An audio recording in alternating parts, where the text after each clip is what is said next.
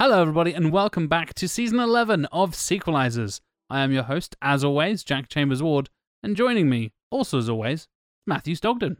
Sequelizers kick your ass! Sequelizers kick your face! Sequelizers kick your balls into outer space!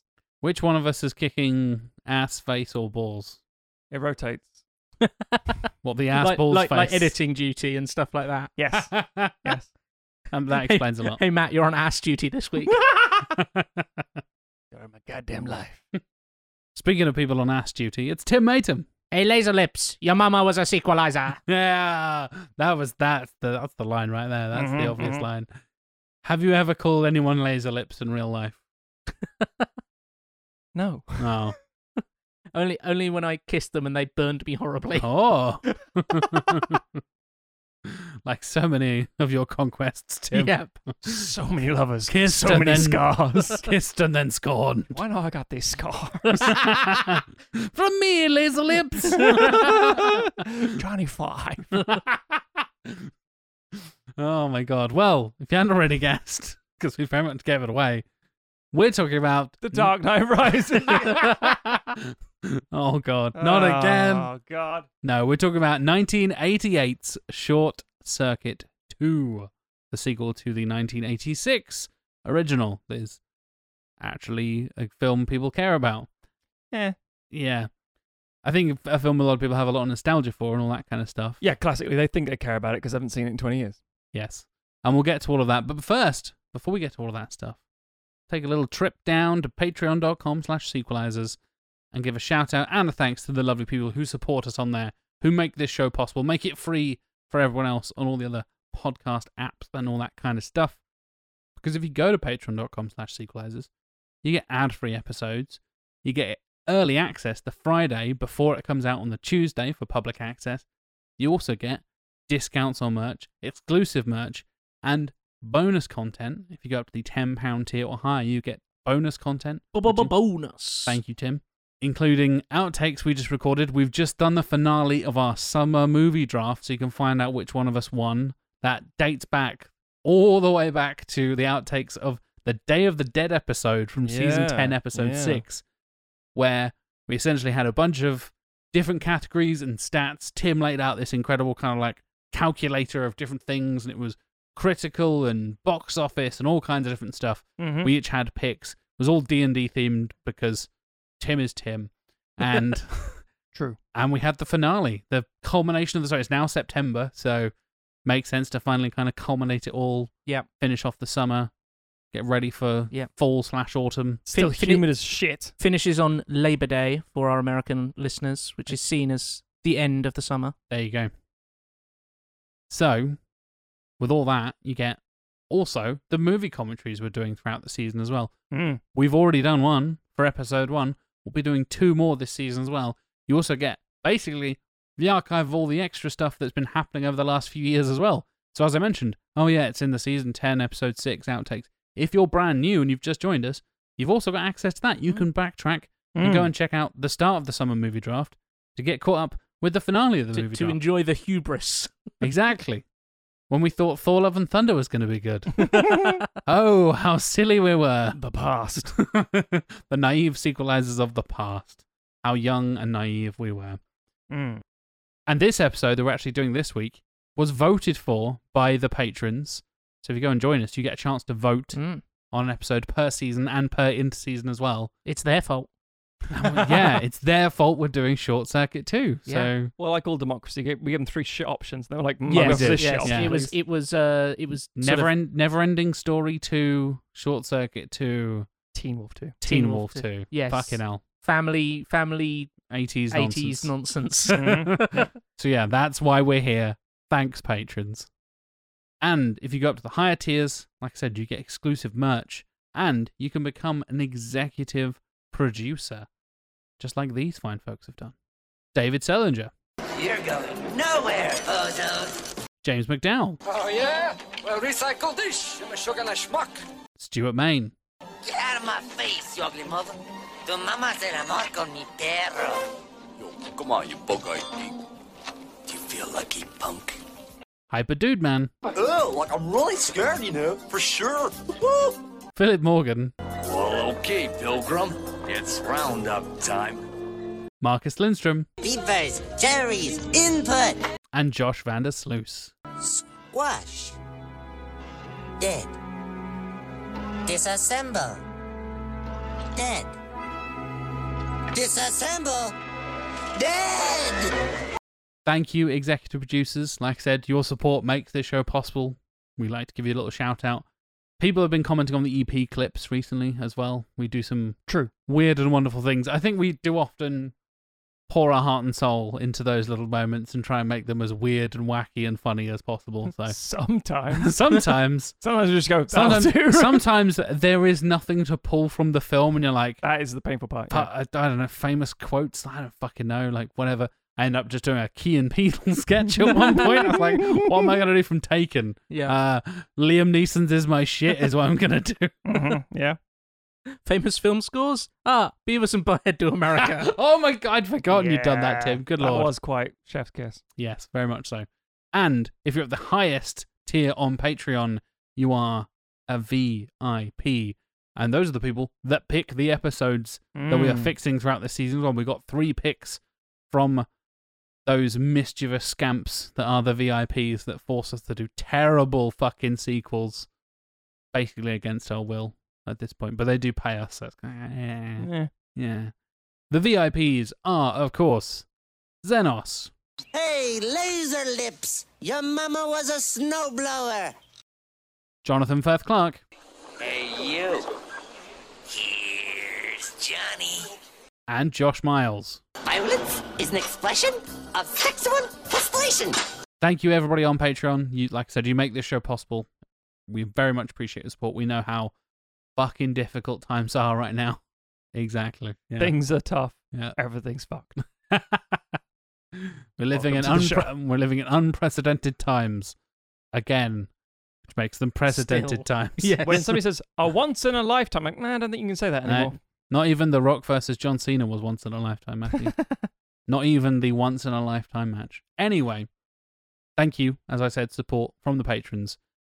Let's get stuck into some 80s sexy robots.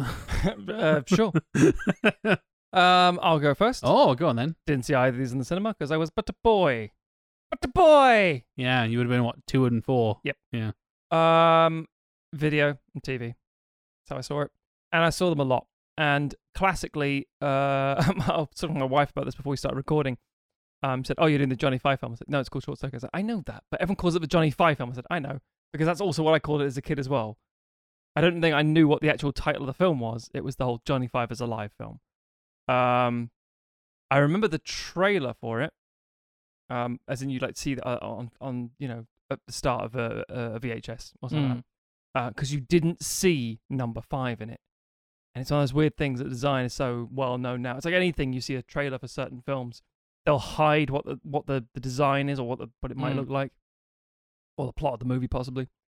So you only saw his hand. You never saw the actual whole thing, which was interesting, sort of, you know. But it was a very, very, very 80s design that I genuinely liked at the time as a kid, or I thought I liked. And I watched it, and I kind of would quote the nonsense stuff because it is aimed very. And I mean, I was a very young child, single digits at the same time, so it was very much my kind of thing. But I should also point out, like a lot of 80s films, like Batteries Not Included and other bits and pieces that had robots in it, it's fucking slow and dull. There's so much nothing you fast forward through to get to the good clips, basically. And I remember certain things, like if before rewatching, I'd say, oh yeah, I remember some of the quotes. I remember the robot driving around the woods. I remember him jumping on a frog or something. And I remember him being all gold. I remember him with a knife or being punk and all retro stuff. That's, you can't remember the robot bits. If And you very much smushing both the films together there. Absolutely, and that's kind of how my childhood memories of the thing was. But I remember I like the Robbie the Robot sort of design, which is now the Wall-E kind of design. But it wasn't the thing I've really revisited. Like, I don't have it on DVD, for example, which for me, or Blu-ray, whatever. For anybody who is new to the show, that's a fucking miracle. Yeah.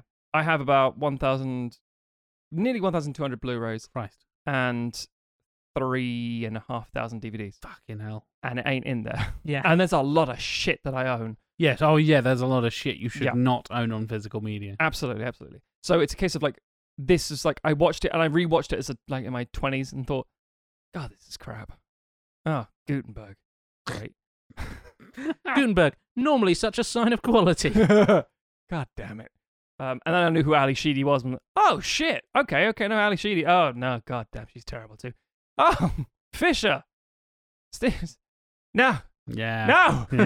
Yeah. Because again, at my very, very, very young age, I don't think I would have appreciated, we'll get into this more in a minute, the brown face. Yeah. That was a traumatic experience for me Yeah. as a 31-year-old going Yeah. back to a film I watched probably 20 years ago and thought, that was great.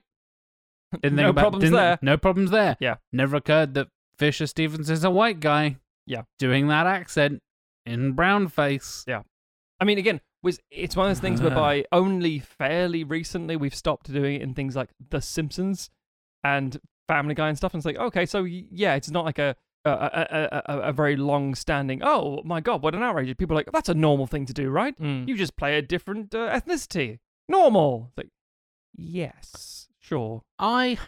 Because I don't think anyone was You're outraged about about to it come when I out was as young. pro-brown face. No. Tim. Wow. Wow. I I think there wasn't enough of it. Bold choice. From I Tim feel Aiton. like it's the kind of thing where if they'd have been making him black or African American, at that point they would have been like, oh no, we can't do yeah, no, that. it would be two types of Asian they'd be fine with. Yes. Yes. Central Asian and East Asian. Yes. But like, this is fine. Yes. Why? Because we don't care. Yes, exactly. Do you know why Fisher Stevens is cast as an Indian character? Yeah. I actually don't think I know this. Okay, No. so he was already cast when Ben was a white character.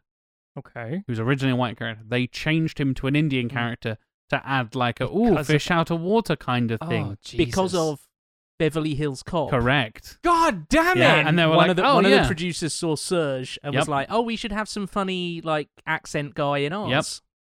We need Oh, I like did not wacky know that. accent in America. That'll be funny. Oh my god. Oh shit, we don't have time to recast an Indian actor. Hey Fisher, put this on. That's yeah. uh And Fisher Stevens said he confessed like it was fairly normalized back then, but looking Yes. back at it, it's one of the biggest regrets of my entire career. And I was like, yeah. I mean, not much of a career to regret about. I don't know, Fisher. man. Like, Hackers in Succession Yeah. exactly. and the Mario Brothers movie. The other regret of his career. And I've said those things, and everyone's going, I've heard of some of those. Exactly. Mario Brothers. No, so yes, it was one of those things whereby I have very little desire to go back to. The 80s was full of post ET.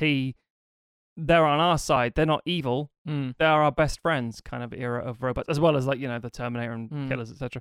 But it was Which feels very much almost like a product of the Cold War coming to a close. absolutely is, and it does feel like it's. I mean, I can't remember the director's name now. The original is John Badham. Yeah, who directed War Games, and it's like Yeah. it looks like fucking War Games in the sense of like how it's sort of very claustrophobic when it's inside and dull when it's outside. But no, I remember really enjoying them at the time as a kid, mostly because it's a robot that did some things and it would be fine. But it was a short-lived memory. I don't think I've ever had like a passionate like, oh no, number 5 is my shit. I fucking need to go back on that and I'd have a short circuit tattoo on the back of my head. Yeah.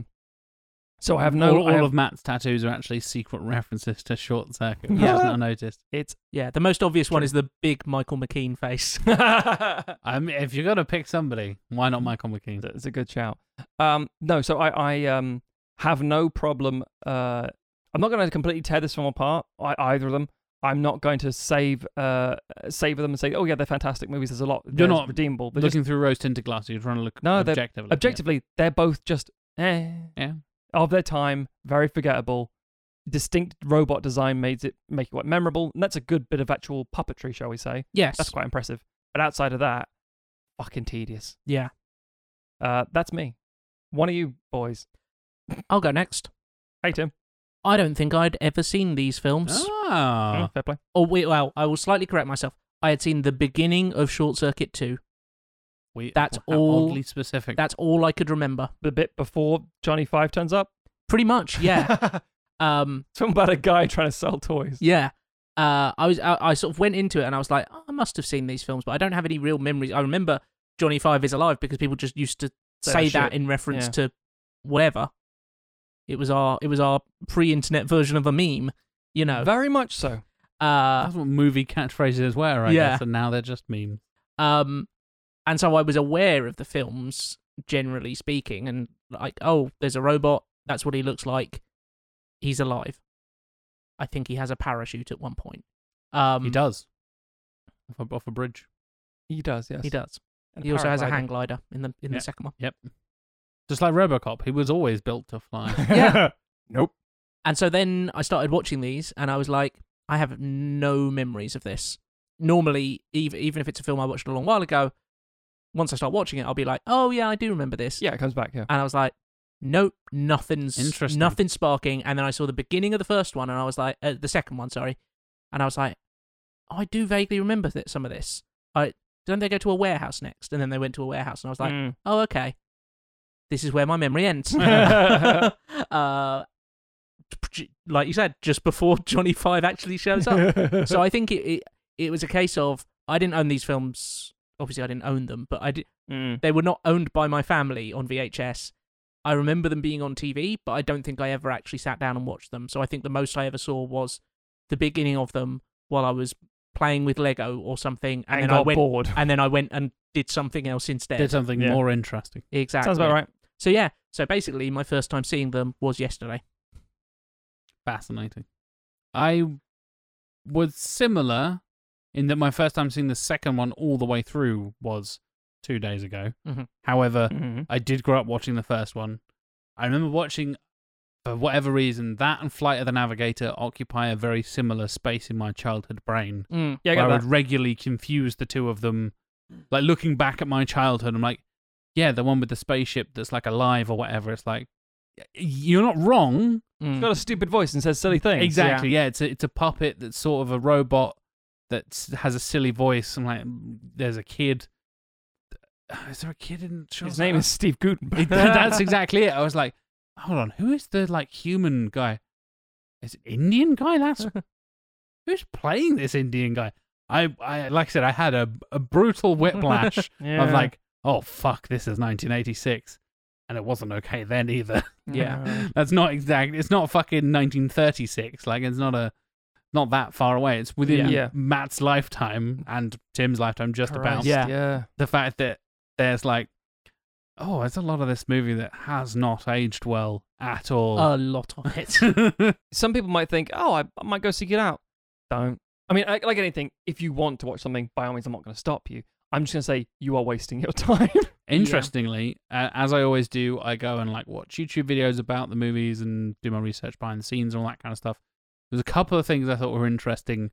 Is that Sid Mead was involved in the creation of Number 5 and his design. For those who don't know who Sid Mead is, he's probably most famous for being part of the design team in Tron, which is like one of the most influential science fiction films, especially visually, of all Yeah. time, Sure. which we've talked about because we did Tron Legacy before. Mm-hmm. And even more famously, did most of the designs for fucking Blade Runner. So the like weird sci-fi, futuristic, but very realistic, like grounded sci-fi kind of vibes is what the kind of origins of the Number 5 design come from. And the design for Number 5 is the only thing that made that film memorable It's the and most, lasting. Yeah. It's also by far the most expensive thing about that movie. Yeah. Absolutely. They'd Because have like different- 10% of the budget was building. Yes. Yeah. Because there are Mhm. various different versions of Number 5 as well, in Yeah. different states of like destruction Yeah. and like we said, Able one to do for different parachuting, things. one for hang gliding, Yeah, one for yeah. all this kind of bollocks. Like each one's a fucking action figure that happened to cost millions of dollars each time. Like, Yeah. it's paragliding Batman and Arctic Batman. It's like, that one's 5 million, that one's 6 million. It's like, oh It's- god. It's graffitied over Batman. Exactly, yeah. Yeah. It's carving dying into a wall Batman. The line Gutenberg says was like, oh, it's a $5 million piece of tech or something like that. Yeah. Yeah. It's like, no. He's probably giving you the actual cost Yeah. of the fucking thing. Yeah. Ridiculous. Exactly, yeah. And you're totally right, like influences on things like Wall-E are so Yeah. going back are so obvious Yeah. with the like eyes that tilt and the eyebrows that are so expressive on Yes. Number 5 / Johnny 5.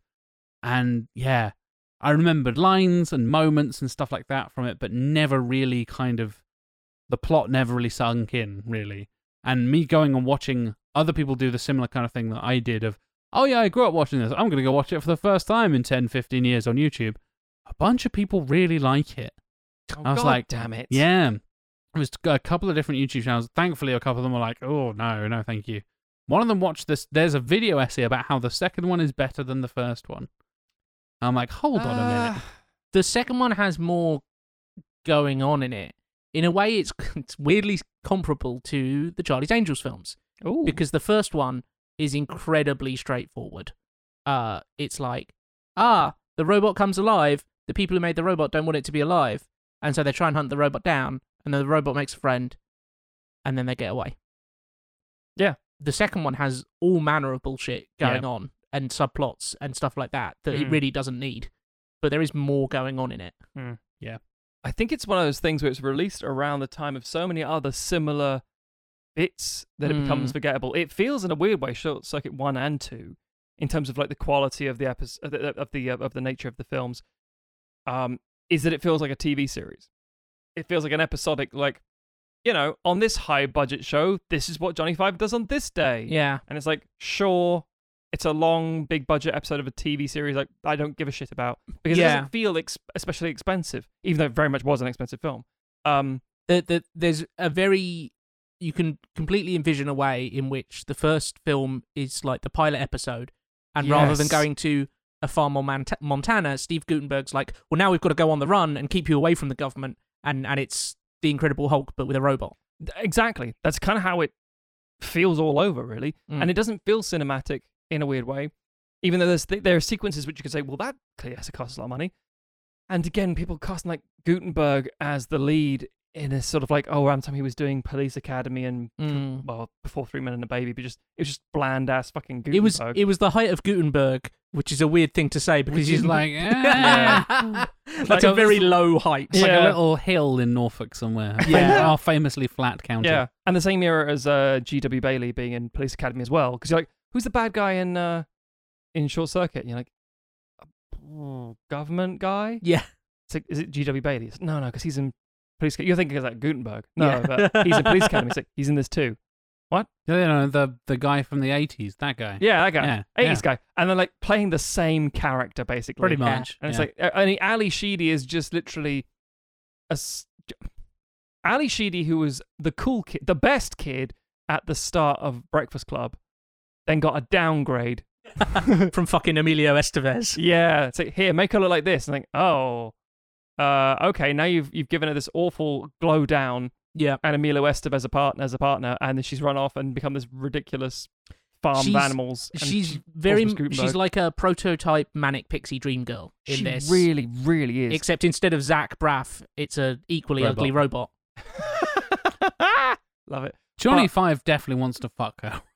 Johnny Five might as well. So many of the people in both of these hit films are far too horny for like a family-friendly film. Family-friendly film based on a robot. Yes. Like, I grant the fact that, like, if they were also trying to fuck E.T., that's still weird. But at least he's fuckable, you know what I mean?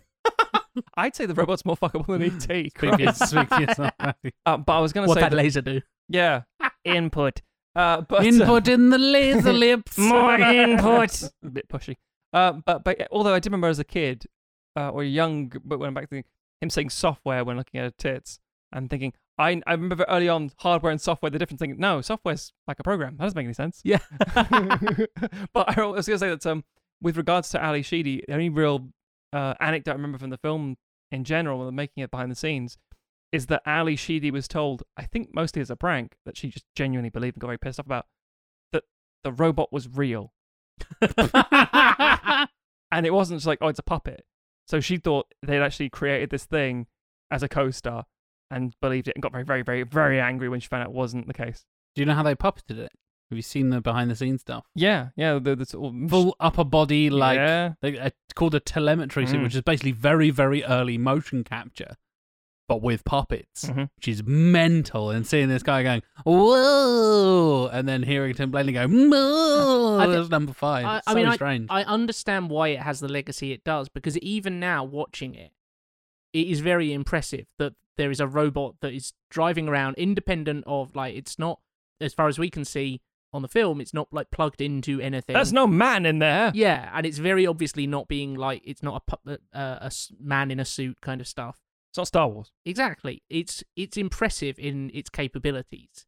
And I think that's probably why it has stuck in people's brains, because especially at the time, if you were a kid watching it, that was like, oh my God, you can make that means that, like, in 10 years' time, I'll have a robot friend in my house. And that was the dream of the 80s. Yeah, And a monkey butler. exactly. And communism. And lots of cocaine. And cocaine. Yes, it's true. A robot to serve you cocaine. Yeah, so I think that's basically the reason why it has sustained, because when you go back to actually watch it, the film is, It's a hollow film. it's completely, there's nothing to No. it. It's just him, like, able to speed read books, and you go, like, oh, I wish I could do that. And then you see The Matrix and go, right, I understand now. Yeah. Shall we get into the synopses? Yes. Just in case you haven't seen the 86 or the 88 movie. As Matt said earlier, don't bother. Nah. Tim's got you covered. Yeah. We will save you the effort. We'll give you the plot synopses of both movies. So, Short Circuit, 1986, as Jack just said. Nova Labs, a robotics manufacturer in Astoria, Oregon, for some reason it's set in the same place as the Goonies, Yeah. demonstrates its new prototype called Saint, Strategic Artificially Intelligent Nuclear Transport, Dumb. to US military personnel, impressing them. There's a whole thing where it's meant to, like, carry bombs into Russia, or it's like gets parachuted over to Russia Sure. and then set off the bombs. And serve gin and tonics. Exactly. Dr. Howard Marner, president of Nova, is pleased, but Newton Crosby and Ben Jabutaya, the engineers who created the Saint, are in two minds about using the robot as a tool of warfare. Ben is the aforementioned brown-faced character, by the way, folks. Yeah. Just in case you... We will get back Oh, yeah. to that. Oh, yeah. After the demonstration, lightning strikes a generator that is being used to charge Saint number 5, damaging it. 2 workers send it to be repaired, but the malfunctioning robot leaves Nova's facilities, eventually making its way into a food truck owned by Stephanie Speck. Like the other prototypes, number 5 is armed with a powerful laser capable of destroying a tank, and when Dr. Marner, Crosby, and Jubitaya realize that it is missing, they scramble to recover it. I want to point something out there. That laser can destroy a tank. Yes. We'll come back to that. Yep. What do you think wins? Tank-destroying lasers or rocks? I guess we'll have to find out later on. Oregon rocks are hardcore. Also, those robots have the laser on them, and, like, there's nothing, they act independently, and obviously they've got to power themselves plus the laser. So the laser can't be taking that much power because their batteries aren't that big, Mm-hmm. which means you could just have blokes running around with those lasers. But, Tim, Wouldn't be as fun, though, Tim. drones. It's basically just drones. True. Yeah, they're drones with wheels, aren't they? Yeah. Johnny Five is alive! And then he just fucking bombs into a fucking Into a marketplace wedding. somewhere. Yeah. But not these civilians in the Middle East. Oh, fucking Whee! Input. Dead. Disassemble. To be fair, this is what they were being built for. Yep. Yeah. Yeah. He's a war machine. The hilarious hijinks of our past and our family entertainment becoming the horrors of our contemporary wars. Yeah. Thumbs up, guys. Stephanie, an eccentric animal lover, discovers number 5 and thinks it is an alien because she reacts in a way that no human She's so does. fucking dumb. She takes it into her home and provides it with input in the form of visual and verbal stimuli, allowing it to develop language skills and name itself number 5. First fucking thing, she says, okay, input. This is a house. This is a floor. Yeah. The opposite of that is a ceiling. Yeah. I'm like, that's the first thing you've said? Jesus Christ. Realizing finally that it is a robot designed by Nova, she contacts the lab and Dr. Marner orders Newton and Ben to recover and disassemble the malfunctioning prototype. While waiting for Nova to arrive, number 5 accidentally crushes a grasshopper and learns about death. Oh, yeah, it's not a frog, it's a grasshopper. It is a grasshopper. Assemble. Disassemble. He is deaf. Concluding that if he is disassembled, he will die, he decides to escape, stealing Stephanie's truck. Nova is able to follow him using a tracking device, and Newton and Ben recover him, only for number 5 to reactivate himself somehow. They switch him off, and then he just switches himself back on, which makes you wonder, what did the switching off actually accomplish? Hi-ho, motherfuckers. Yippee-ki-yay. So he reactivates himself, removes the tracking beacon, and escapes once again, returning to Stephanie. Based on the robot's unusual actions, Newton becomes convinced something has changed number 5's programming, and they should take care not to damage it during recovery. However, Dr. Marner sends Nova's security chief, the gung-ho Captain Scroder, named that purely so they could make scrotum jokes. Yep. To recapture number 5, along with 3 other Saint prototypes. Number 5 is able to outwit the other prototypes, reprogramming them to act like the 3 Stooges, and he escapes, taking Newton with him. Stephanie and number 5 convince Newton that number 5 has become sentient, and Newton promises not to disassemble him.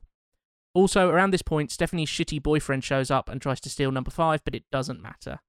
Although he does get shot with a laser that just makes his trousers fall down. Yep. Again. It shoots his belt buckle that would destroy a tank. Yeah.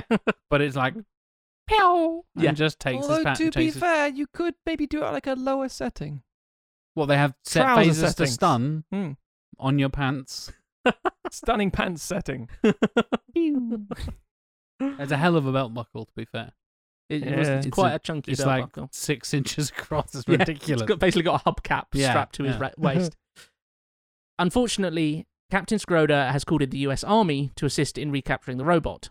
He has Newton and Stephanie restrained and opens fire on number 5. Good. In order It's to about damn time. In order to protect his friends, number 5 leads the army away and appears to be destroyed by a helicopter missile. Dismayed over the loss of his research, Dr. Marner fires Captain Scroder. Newton quits Nova, and he and Stephanie drive away in Nova's van, only to discover that number 5 has hidden himself there after building a decoy from spare parts. Newton decides to take number 5 to his father's ranch in Montana, where they can live in seclusion, and Stephanie agrees to join them. As they drive off, number 5 decides to name himself Johnny, After the DeBarge song. the song that's playing on the radio. Yeah. A bunch of shit songs in this movie. There's Some it's- real 80s crap. It's kind of fascinating because it's right in that period when you would have a movie in a song in a movie, and it like they would become inextricably linked, and it would cause the song to become a mega hit. We mentioned the director is also the director of Saturday Night Fever, by the way. Mm. Yeah, Perfect example which right they there. watch in this film They literally watch and recreate the dance moves. for extended periods of time. Yep. Yeah. Yep. Um, Yeah, you're totally right. You get those moments where you get a song done for the soundtrack by that 80s Yeah. band, and then, oh my god, that's the song It's, from that movie. you know, and yeah, It's Take My Breath Away by Berlin Yeah. and Top Gun and all that kind of stuff around this area. Ghostbusters. Yeah. And yeah. this film has like 4 or 5 songs it tries to like go like, hey, pay attention. Look, he's dancing to that song. None of them are fucking hits. Nope. All of them are completely unmemorable. Multiple ones by DeBarge. Yeah, fucking loves some Band DeBarge. nobody gives a fuck about. My only reference point for DeBarge, Is- apart from the one song that people do know, which I found out about later, is that there's in Buffy the Vampire Slayer, they make a comment about how all vampires dress like DeBarge. God damn, that's a reference. Wow. Christ. It's a very empty movie, isn't it? It's Yeah, like, there's like not a lot nothing happening. happens. Yeah. Which is why people say that they love the movie. I'm like, no, you don't. Yeah. You enjoy that there's a cool robot puppet. Yeah. And there's nothing wrong with that. That's fine. Yeah. You can like that bit of it. There's nothing wrong with that. Yeah. It's just that when you say you love the movie, it's like, who's your favorite character? And it better not be, well, excluding number 5. Yes. You don't have an answer. Because if No. you're saying Ali Sheedy, what the fuck is wrong with you? Yeah. Saying Steve Gutenberg, you're lying. You're saying Bailey, you're thinking of Police Academy. Yeah. If And you're saying Ben, what the you fuck are, is you wrong are with a you? racist. Yeah. I love the things he says when he gets the words wrong. It's like, oh, great. Yeah. That's his entire character, apart from being a white guy playing an Indian guy. Sure. Oh, he said bimbo instead of bingo. Well, they also do the thing more so in the second film, but Yep. it's there in the first film. Which, in the first film, they also have Steve Gutenberg be a weird I'm a nerd who doesn't know how to talk to women in a way that no actual nerd is. Because Yeah. Ben thinks Steve Gutenberg. I can never remember Steve Gutenberg's character, just called Steve Gutenberg. Yeah. He remembers. He gets like, women, right? And he's like, yeah, sure. I've read about them. He's like, oh, so you're both like weird incel virgins. Cool. Yeah. Okay. Yeah, That's but the whole- Gutenberg's trying to give this energy like, I'm just playing this character. though. Yeah. Like, it was, he's just, I'm not really like this. No. he's I'm a like- cool ladies man. yeah. He's like, oh, I'm teaching this thing to play the piano, and it's almost got it, and it's flipping people off, and it's like, Yeah. you feel him like a bit of a, like a It's all the fingering He- technique. jokery kind of guy. He kind of wants to be Peter Venkman. kind Yes, of does. yeah.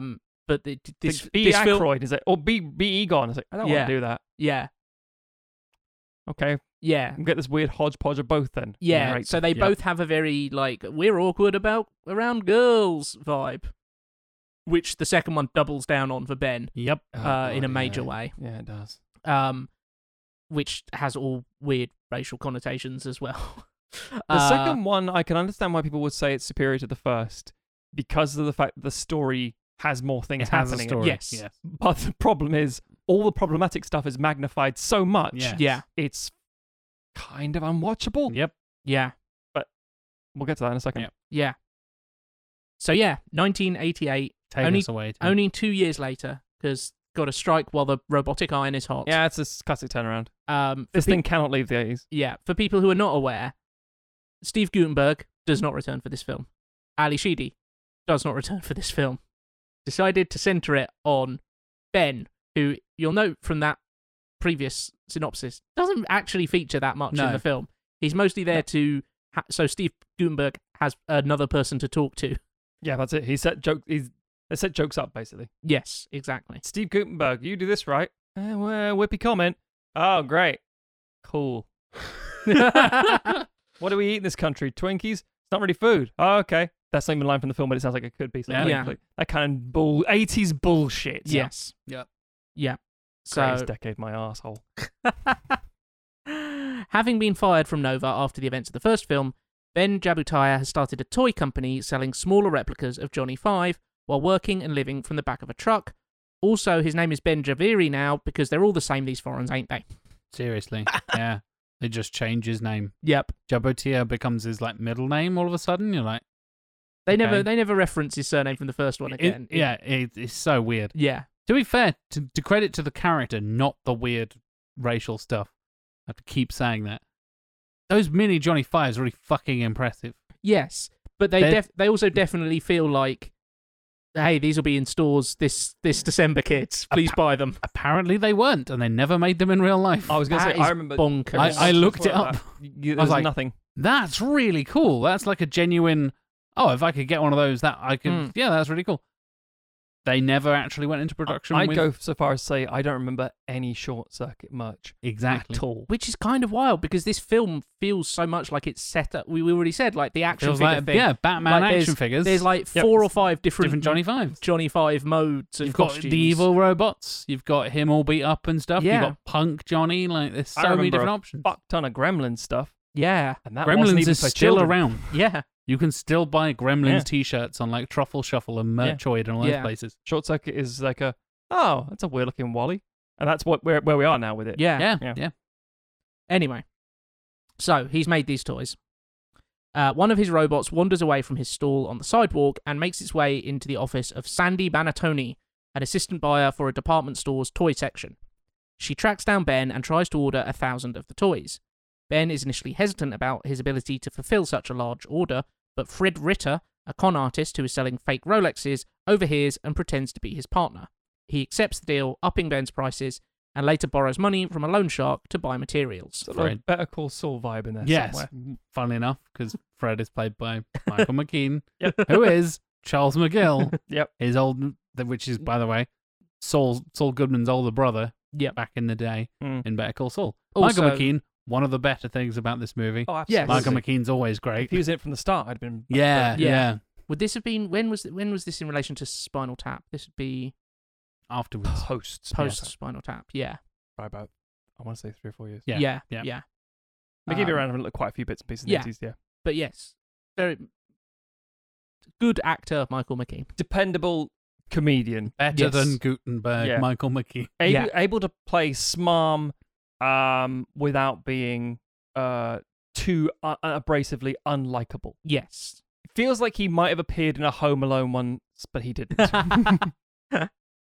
Ben and Fred move into a derelict warehouse to begin production, having hired temporary workers.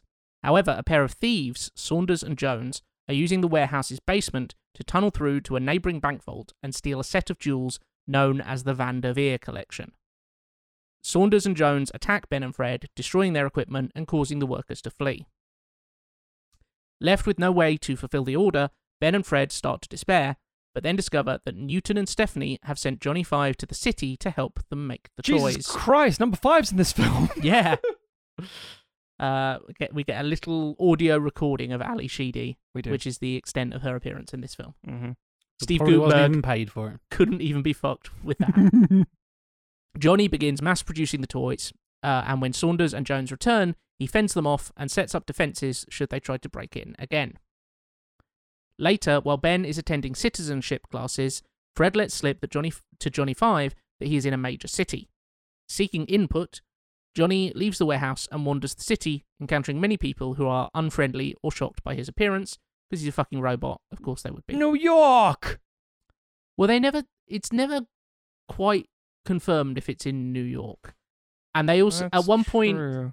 someone hands him a guide and says, like, hey, it's a guide to the city, and it's definitely got the St. Louis Space Arch on the front. That's a good point, Tim. I've always just I think the whole point is that you do the fill in the gap of Yes, yeah, it's Hmm. because I checked. I was like, is it New York? And it's like it's an unconfirmed. It's the city from the Matrix. That's what it is. Brilliant.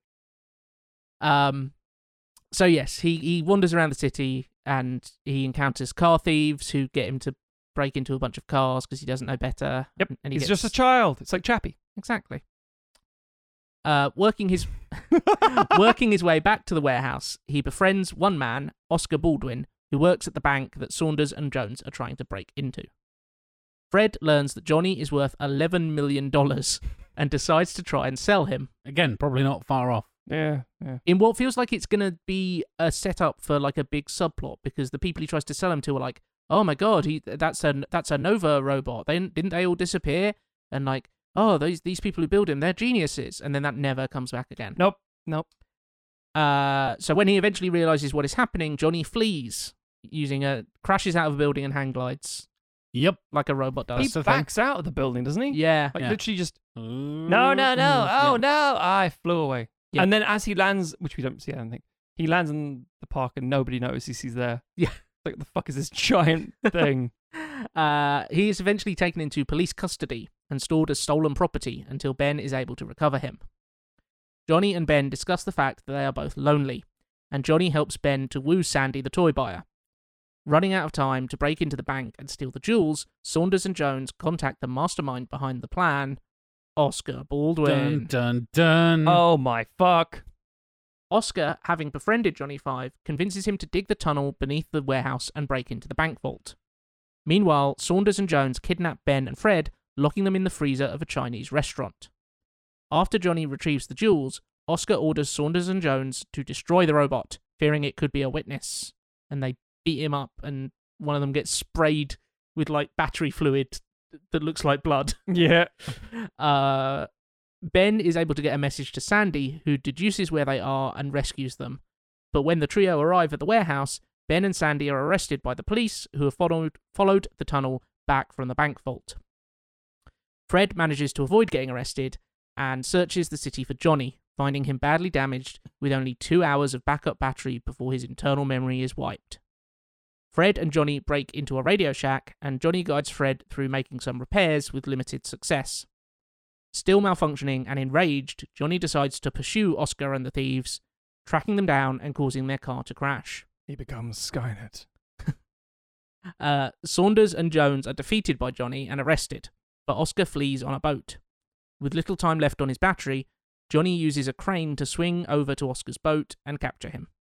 Ben, Fred, and Sandy arrive as Johnny's battery counts down and depletes, but Ben is able to use a defibrillator to revive Johnny. I hate that so much. That's just how you fix a thing, isn't That's it? not how electricity Plug works. it in, you slag. Yeah. Later, a fully repaired Johnny has become a celebrity, enabling Fred, Ben, and Sandy to start their own toy company. N and are now gold-plated Johnny take the oath of allegiance and are declared United States citizens. I'm pretty sure that when we mentioned that this won the Patreon vote, there was a note from John Scarrett who said, "You better keep that gold-plated Johnny vibe." I could be remembering that so wrong, but I'm convinced that's what the conversation went down like. Because it's one of the only memorable bits. It's like, oh shit, they see 3PO that fuck. Yeah. Well, a lot happens in the second one. A lot happens. I mean, It's just most of it's bad. Yes. Hey guys, are you ending up doing Teen Wolf or Short Circuit 2? Has it been decided yet? Turns out we're doing Short Circuit 2, John. You leave Short Circuit 2 alone, you absolute monsters. Oh, there it is. Johnny 5 slowly turning the pages of Pinocchio, crying emoji. Oh. Bear in mind, this is as far back as when John was designing us as Paul Blart Mall Cops. Yeah. So he's been defending Short Circuit 2 for a while. This is how far ahead we planned, by the Yeah. way. Yeah. We That always was- knew. That was like 3 months ago at this point. It was back in June. It's now May September. not feel like it. We are all over it. But yeah, I don't like these movies. When they were on the list, I thought, ooh, Teen Wolf. Actually, you know what? If that won it, that could be quite interesting. You could do all kinds of stuff with that. You could age it up and make it a sexual fucking uni-wolf.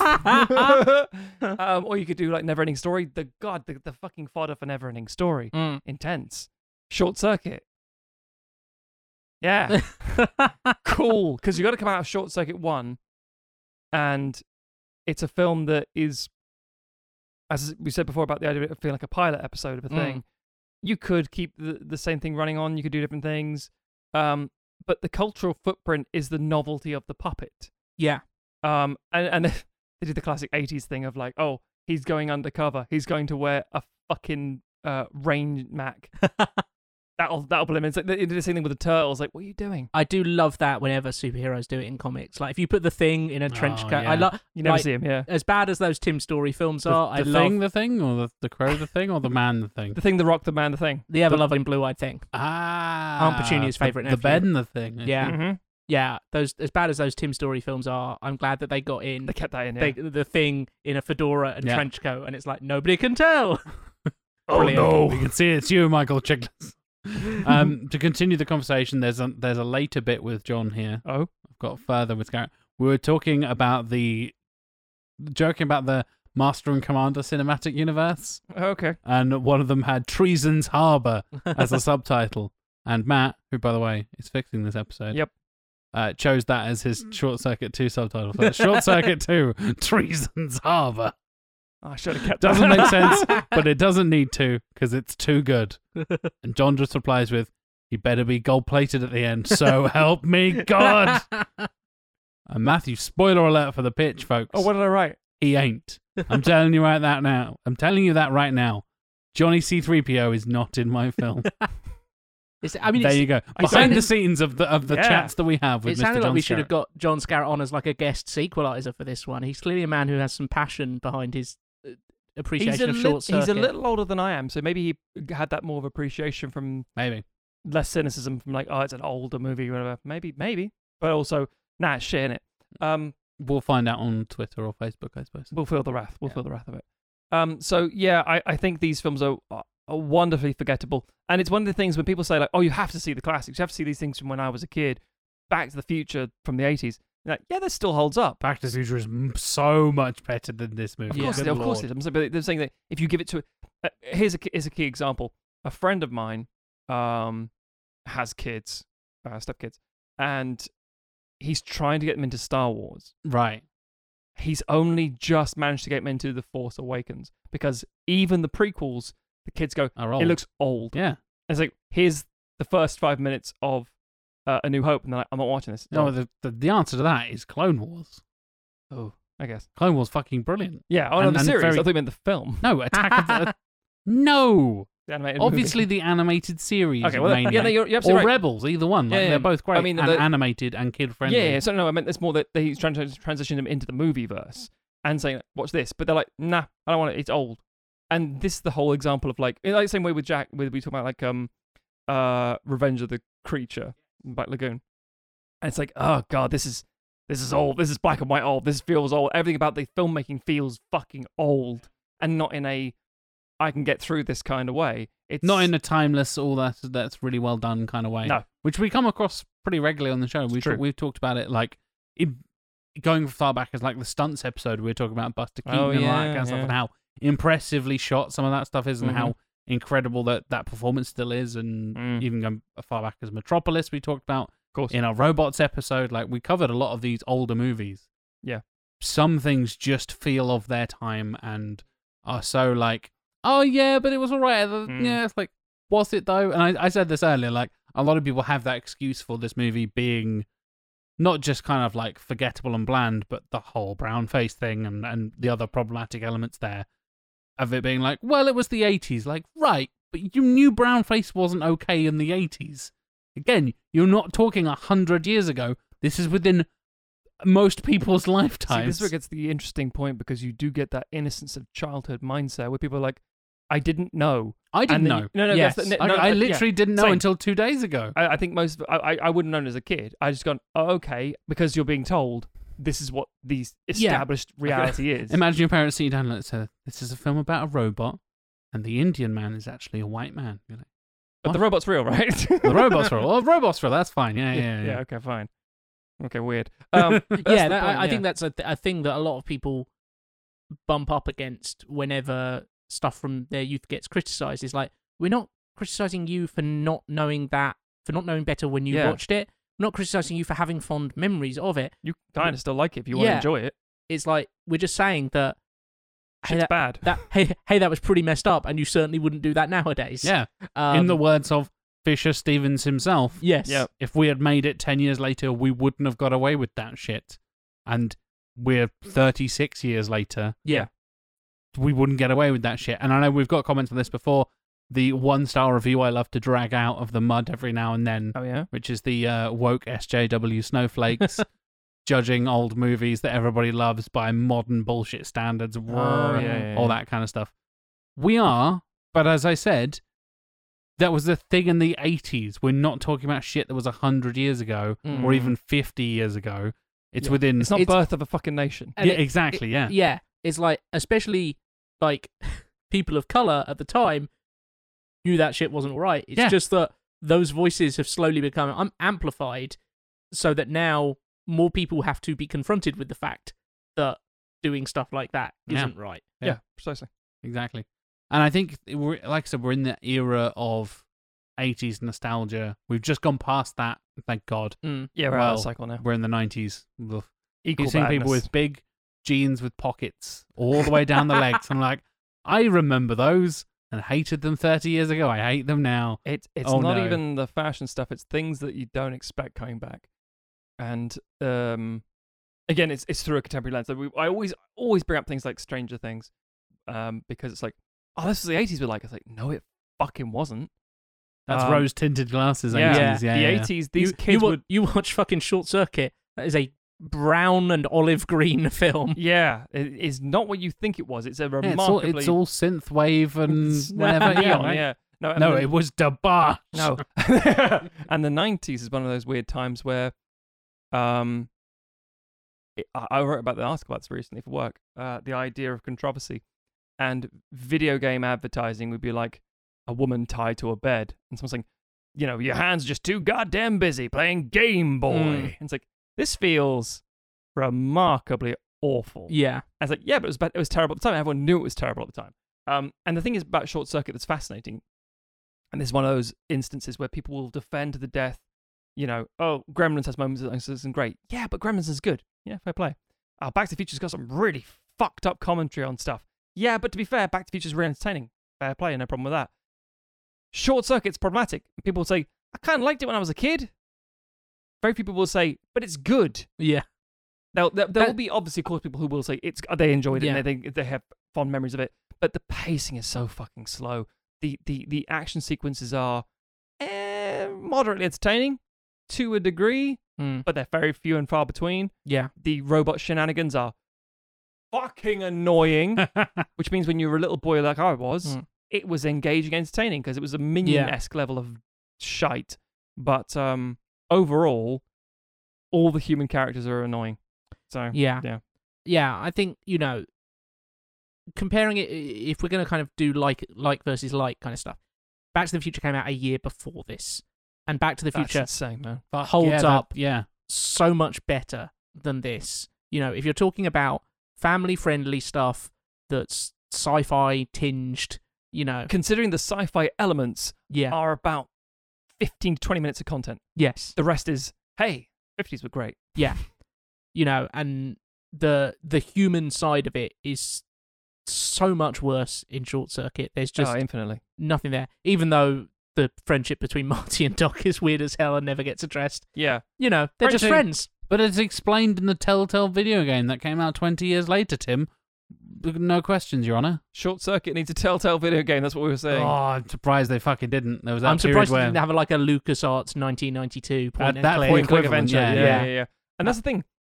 The cultural footprint being so shallow, you'd think they want to recover the money because of the expense that went into making these movies. But again, I don't, and I think it was a case of like the toys must have been so expensive to try and manufacture. In the same way that I had a lot of Transformers toys as a kid, Mm. and they did not look anything like the fucking Transformers on TV. The Optimus Prime one was great. Yeah. And sometimes you'd make the toy first and you'd try and animate around it, obviously. And that's how a lot of things in the deregulated 80s were like. Thank you, Reagan. But now you've got these like Solar Jogokin fucking 200-pound toys that like show accurate, Yeah. perfect, whatever the hell it is. But that being said, Short Circuit is still I think, if I'm brutally honest, we're about 15 years away from Short Circuit being forgotten entirely. Because we will be in our late 40s, early 50s kind of thing, and there'll be so much recycled content nostalgia that's like, oh, this is Predator in 50 different iterations. No one's crying out for Short Circuit remake. Yeah. I think, you could take, say, like your average 22-year-old or something. Yep. And say, what do you know about Back to the Future? And they would probably be able to, even if they hadn't seen the film, they might be able to tell you a few things about it. Yep. I think if you said to them, what do you know about Short Circuit? That they would be very few and far between that would be able to say I agree. anything about it. Short Circuit is only brought up by people like me when something like WALL-E or Chappie comes out. And you're like, well, kind of feel like the design's akin to something else, and feel like the stories I've seen this before. Mm. But the truth is that we have so many stories about robotics that are better and stronger and more interesting. It even references them, sort of, in Short Circuit 2, because he has his copy of Pinocchio and his copy of Frankenstein. And it's the same story. It's human makes a thing and it comes to life, and now we deal with the repercussions of that, and the thing is dealing with the existential crisis of what does it mean to be alive? Yep, disassembled. And that story's been told many times, Yep. and a lot better. Definitely. I will give it a small, tiny amount of credit for doing it in a kids' film, Yeah. which is fair. quite interesting topic to try and tackle in a kids' film. And I feel after E.T. that was a lot of 80s kids films. I think that's the thing. Yeah. I think It was there's- Should we give these kids trauma? Yeah, let's do that. Yeah. Let's take their beloved thing and I make it your best friend and kill can't it. think of one off the top of my head, but I'm sure there's like a Pixar or similar film that would be dealing with very similar topics and probably doing it so much better than this. Not just in terms of like the filmmaking, but just in terms of like the writing. Because that's the thing; these films are written like dog shit. Very true. They are bad, and to compare to another contemporary film, like Ali Sheedy's character in Breakfast Club is interesting and has depth Yes. and complexity to her, and in this, she's just like she likes animals and she seems to understand almost as little about the world as Johnny Five does. Yeah, she's remarkably weird as a character. I find her so strange to watch. Gutenberg I kind of get because he is rote level nonsense. He's It's like, just- I'm a nerd, but I'm also kind of a swabby kind of nerd. Like, not really. Sorry, a suave kind of smarmy kind of nerd. I'm going to portmanteau that one. But Ali Sheedy is at one point like so hippie-ish, so heartfelt, so, oh no, you got to feel emotion, and oh no, my plates. And at times she's like, oh, I guess we're going to have to get you like patched up, disassembled, and she's seemingly very outraged when she finds out he's a robot and not an alien. Like, but you're just a robot. Yeah. Yes. I want you to be an alien. Why? Yeah. It's a different sentient life form. Is that not a problem for you? The only person who really feels like a person in any of these films is Michael McKean's character. Yep. Yes. Yes, entirely.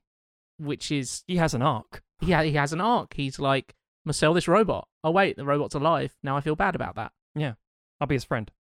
Yeah. Sort of. Everyone else is this weird sketch of a character that is just there to move the plot from A to B. Yeah, they're very much hollow archetypes. Because again, at the end of the day, the film knows full well it doesn't matter.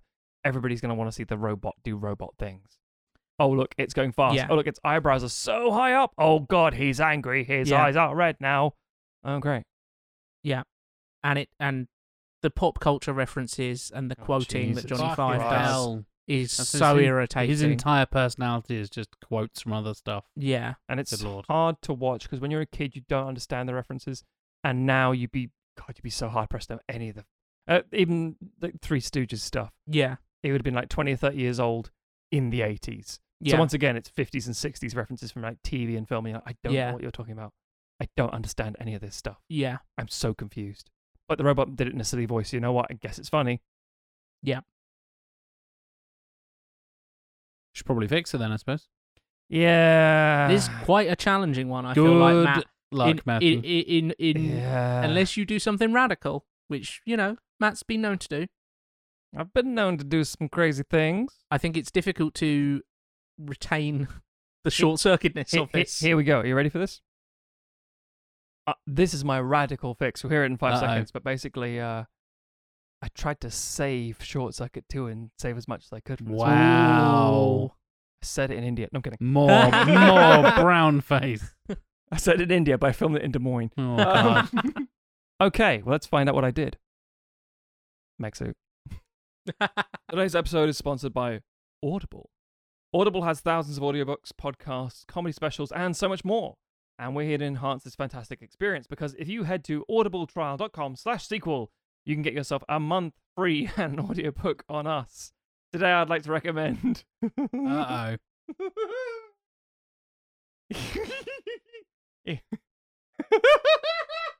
What have you done, Matthew? It's not even that funny. Okay. Today, I'd like to recommend, if you love reading, Thank Johannes Gutenberg by Baby Professor. What the hell is this? Baby Professor. Not Professor Baby, Baby Professor. That's what it said. This is a 10-minute audiobook. For God's sake, Matthew. About, Do you remember when I recommended, like, Game of Thrones a few weeks ago? Yeah? Like a 26-hour bang for your buck. The hell is it's a recommendation. this? You don't have to do it. Yeah, it's a 10-minute thing about how Gutenberg invented the printing press, and that's how books are, and you should be grateful. Learn your history. Not that Gutenberg. No, that's the other Gutenberg, the good Gutenberg. So, get on down to audibletrial.com/sequel for a month free and an audiobook on us. Audible. It's alive. I am fascinated by the Rotten Tomatoes. Oh, I hadn't even thought about that. Yeah. So, Jack, what I believe you're the master of the digits today. Indeed. It's interesting. Oh, can't even imagine. Yeah. I'll have to think, but I can't imagine. Well, I'll give you some time to think, Matthew. I'll come to you, Timothy Matum. Hello. What do you think the critic score from the Tomatometer for the first 1986 Short Circuit? Good I'll give you a Christ. little clue. 38 reviews from the critic. Wow, not a lot. There you go. Holy shit. I think even then, people would have been pretty harsh on this. I can imagine Siskel and Ebert just giving this a real drubbing. I believe I have an excerpt from Siskel later on. Classic. I actually heard a funny story about Siskel and Ebert the other day. I say heard. I read it on Twitter. But you read it out loud. Yeah, exactly. Which is that they were both on a plane, but they were sitting separately, and Siskel asked one of the stewardesses. She handed her a note and said, "Oh, can you please hand that to my friend Roger. And stewardess went over, handed it to her, and he opened it up, and it said, would love to give you a guided tour of the cockpit. Captain Smith, or whatever. And so It's quite brilliant. And so Roger Ebert got up, went up, headed over towards the cockpit to be like, oh, the captain's asked me to come. Hasn't fucking asked Siskel to come up, has he? And then it gets close to it, and all the air stewards start freaking out and going, you can't go in there, that's the cockpit. Good Lord. That is quite brilliant. Yeah. I love that. All of that to say, 42%. 42 for Tim's vote for the first one. Okay. Matthew? Any I'm thoughts? going to say the wizardry of the puppetry is going to have fooled them. Bamboozled by this technical marvel. How is this possible? Wizards! But it's still shit, so 60. On the nose. 60, bang on. Okay. No. Oh. 59. Oh. Let's not be too crazy. As if Gonna that, bamboozle me. as if that. Okay. Because Tim's not 1% above or below you, so changing that doesn't matter. Very good point. Very good point. But you have closed the gap between the two. Whatever. Yeah. On to the second one. 13 reviews. Ooh. Even fewer than the first Fucking movie. hell. As we know from 1988. Any ideas? There's only a certain amount of percentages it can actually be. Yeah. Tim. Yeah. Bear in mind, this is 100% divided by 13, I guess. So Yeah. I'm not going to don't do the do math. like Yeah. anything with a 1 on the end or anything like that. Yeah. I'm not going to try and do the maths on that. I'm just going to say 20%. I'm gonna say Oh. 30. Ooh, 20 and 30. Well, Because I I think bet from the- my drop to 59, it's like, it's more of the same shit. Yeah. I bet these audience scores are going to be embarrassing. I don't want to even fucking think about it. would you have a little guess on the old audience scores? Might as boys? well, might as well. Oh, here I haven't got a third dark horse pick for you. I didn't do Chappie. Chappie or something like that. Yeah. Instead, I went and got the Ebert and Siskel reviews. No, so- good, it's fine. That's the kind of thing I do. Yep. When I have Rotten Tomatoes. Fine, So, we can have a draw if we need to be. yes. Audience, I'm going to say both are 70%. Probably like 70 and 63 or something. Hold on. 70% for both for Matthew, and 70 and 63 60. for those hardcore Gutenberg fans. Yeah. You mean Steve Gutenberg? Yeah. Steve Gutenberg's accounts. You mean the Stonecutters? Ooh. We made Steve Gutenberg a star, we do. I know all the Simpsons songs, everybody. All the fucking people that could have sung about. We do have a winner, Oh. ladies and gentlemen. Before I even get to Ebert and Siskel and Ebert, good Lord, they have some opinions. Okay, good. The first one, as I said, 38 reviews. 61%. Holy shit. You actually were 1% off, Matthew, Oh, but you dropped down one. I did. So you went the wrong direction. And the second movie, 38%. Oh, wow. You were closer both times, Matt, and you both undershot Yeah. both movies. Fuck Mm. these movies. Okay. But then also very, very, very low data input numbers. Yes, Yeah. exactly, yeah. Double digits for both review numbers. Yeah. So, And yeah. even then, one review has a Meh. massive influence. Interestingly, you have overshot the audience scores for Oh. both films. Both of you have. Only 67 on the audience score for the first one, Okay. and 54 for the second wait. one. So the audience and the critics were kind of aligned on the first film. Yes, within 6% of each other. 61 Jesus, and 67. I wouldn't have thought that. Isn't Yeah. that weird? Well, maybe we are doing this whole like, oh, people love short circuits. Like, do they? There's And even those who want to There's go out a there- handful of people that really care. I mean, like, there's always and there's that, enough of us who have gone back and watched it and gone, oh no. And bear in mind, IMDb people didn't review it on IMDb. They didn't review it on Rotten Tomatoes in the 80s. This is people No, going no, back retroactively, and yes. yeah, some of the reviews are of the time Sure. and added through, digitizing of newspapers and all that Yeah, kind of yeah, shit. yeah, of course. But the audience scores are always relatively modern. I wonder if there's many retrospective reviews in the critic stuff of people going back. There were a few, yes. Yeah. yeah. And saying like, A lot of not as people- good as you remember. So a lot of people do that Mm. around Blu-ray releases, Yeah. DVD releases, Yeah, all of course, that kind of of stuff happens. So there's a couple in the early 2000s for the DVD release. And a Anniversaries few are a thing, yeah. anniversaries and stuff like that. That happens a lot. Mm. On to our good old pals, Mr. Siskel, and Mr. Ebert. Yes, Where shall I start? alphabetically. Well, I've got a quick little excerpt here from Short Circuit number 1 Mhm. by Mr. Roger Ebert. How many stars out of 4? Don't get me started. From 0 to 4, because that's the Roger Ebert scale for some stupid fucking A lot of reason. people have adopted it now. I hate it. I can see his logic. Nope. Of, there's no middle. Be good or bad. I'm like, yes, but that's not how things work. The numbers are arbitrary. You have the same scale, whether Yeah. it's 0. Your 0 is everybody else's 1. It doesn't matter. Yeah, that's true. It's arbitrary. Yeah, just means 2 is the middle. Correct. Mm. What do you think Mr. Ebert scored it? In 1986. This is once again one of those contemporary reviews. One thumb down. That's not how that works. That's how he did it. He would do. That's why they're 4. There's Well, there's- 2 thumbs up, 1 thumbs up, 1 thumb down, 2 thumbs down. That's why his whole thing is 4. Fair enough. It's bullshit. It's terrible. But so basically, Could you give me a score out 2 of 4, out of 4. please? Okay, 2 out of 4. Tim, any ideas? Again, Again, not for points or anything I'm like gonna that. say he gave it 3 stars. 1.5 out of 4. He is Okay. not a fan. If he's Short doing Circuit. halves, oh my god!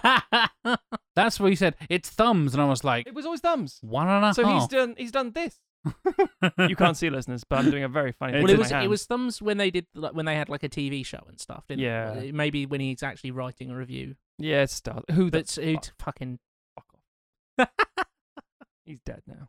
Credit should be given where it's due. The robot was designed by 2 guys named Sid Mead and Eric Allard. Just describing them as 2 blokes. Yep. Just a bunch of lads. They did not it in like, their garage over not a like- weekend. Not like really influential, important product designers or anything like that. They've I mean, created that- a milestone in its own way, following E.T., C-3PO, and R2-D2. This artificial creature, weird way of putting it, Roger, has a mind and personality of its own, and it's very likable little mechanical being that is a lot better in the movie that it's in. Too bad that robots, unlike humans, cannot be discovered in one movie and go on to star in another. I'd like to see number 5 in a film more suitable to its talents. I mean, Like Short Circuit 2. Yes. How much, what score do you think they gave Short Circuit 2? damn. 1 thumb down. Exactly the same as they gave Short Circuit 1. I think they gave it a little higher at 2 out of 4. Okay. 2 thumbs up. What the absolute fuck? So hang on. 2 thumbs up meaning a 4 out of 4. I don't know. If it's 2 thumbs up, it's 4 out of 4. Well, then yes. Fucking hell. They love Sis- racism. Siskel and Ebert disliked the first film but gave Short Circuit 2 thumbs up. Ebert describes it as, will probably seem better the younger you are, but it's pleasant and entertaining overall. The first one, however, is too cute for its own good. Siskel called it better than the original, but the dialogue made him laugh out loud and argued that the movie works overall because he felt bad when the robot was being attacked. The emotional connection to Is the this like a character is important. 5-year-old's book report? Jesus Christ. Right? That's what I thought. They're like, I felt sad. Good movie. What? You're professional critics, you fucking... Jesus Christ. I know they're legends of the industry and all that shit, but like, Doesn't mean they're good. good lord. Good lord, Siskel and Ebert. Rest in peace. 2 thumbs up because I gave a shit about the sad little robot. I didn't want to see him Is beat up. Wall-E and like kids 7 thumbs up then? Because Yeah. that's the saddest, most amazing little robot in the I world. don't think he lived that long. Wall-E's like 2008? Was Ebert He alive was dead then? by then, but Yeah. either way, we'll never know. Because no one's going to Google it. Ebert was alive in 2013. That's when he passed away. Okay, so fair play. He might have seen Wall-E. He may indeed. Said, no short circuit. It's no short. It's He's no no short- Johnny 5. I didn't see the robot getting beaten up by, a Well, Dominican gang. So, Matt, now you've got to. He gave Wall-E 3.5 stars. There it is. For fuck's sake. Yes, I've got to fix this. You're right, Tim. Yeah. Are you more trepidatious now you know that you're dealing with Siskel and Ebert's favourite film of all time? No, I'm going to boldly do what I do quite frequently. I'm just going to wreck shop. Just going to do whatever the fuck I want. You will know from the tone that I've written this, I was in a mood. It will be very apparent very quickly. You will know me by the trail of my dead. Yes. You will know my name is Matt by the mech suit I put in it. Oh, that's another thing. I'm going to give an absolute spoiler here. In a film that could have had a mech suit, I didn't put one in Oh here. my god. Oh my god. You may say, why not, Matt? And I'd say, I was in a mood. It doesn't deserve one. Absolutely does not deserve a mech suit, no. Because wheelie boy. Okay, so... Who would you be putting in the mech suit? Steve Guttenberg? Steve Guttenberg doesn't deserve a mech suit. Absolutely not. Ali Sheedy might deserve a mech suit, but this version of Ali Sheedy, no mech suit for you. Johnny Five in a mech suit? That's weird. Short Circuit 2, The Next Evolution. Oh. Ooh. 1988. AKA Treason's Harbour. Short Circuit 2, The New Batch. Yes. At the harbour. 1988, keeping that year. Makes that might be sense. problematic because, like, Gutenberg's got a film on, and I think Ali Sheedy was doing some TV stuff. But I'll pay them enough that they'll come back. Okay, so they're coming back. Yes. We'll get to that in a second. Director, Nick Castle. Oh, the Last Starfighter guy. Bing. That's a... I don't know anything else he's done, I don't think. He did The Boy Who Could Fly, Tap, and Dennis the Menace, the 90s version. Oh, God. Mm-hmm. But he's an appropriate fit for this. Yeah. Yeah. I Yeah, think he'll... the Last Starfighter vibes. Absolutely, Yeah. yeah. Returning cast, Tim Blaney voicing Johnny Five, or number 5. I've called him Johnny Five. He's Johnny Five at this By the point. end He of the becomes by the end of the first film. Yeah. Yeah. Ali Sheedy's returning as Stephanie Speck. Okay. Steve Guttenberg's back, baby, The Goots. as Newton Crosby. You may say, Crosby, why that's is what he his back? name is. and the answer is, Fuck it. no one would have cared. New cast, playing the role of Mr. McBride, Paul Gleason. Oh, okay. yeah. Yeah. For those who know, there's a bit of a reunion because he's in Trading Places, he's in The Breakfast Club, and he's in Die Hard. Yeah. And he plays, obviously, the principal or the teacher specifically in The Breakfast Club. So it's like, oh, yeah, no, him and Sheedy, Yeah. great, yeah. He's very Mess with much, a bull, get the horns. that's exactly it. He's got that overbearing personality and presence, and he's very 80s in that standing. Also, same year, he's in Die Hard. The role of Julia Stedman is going to be Mia Sara. Possibly.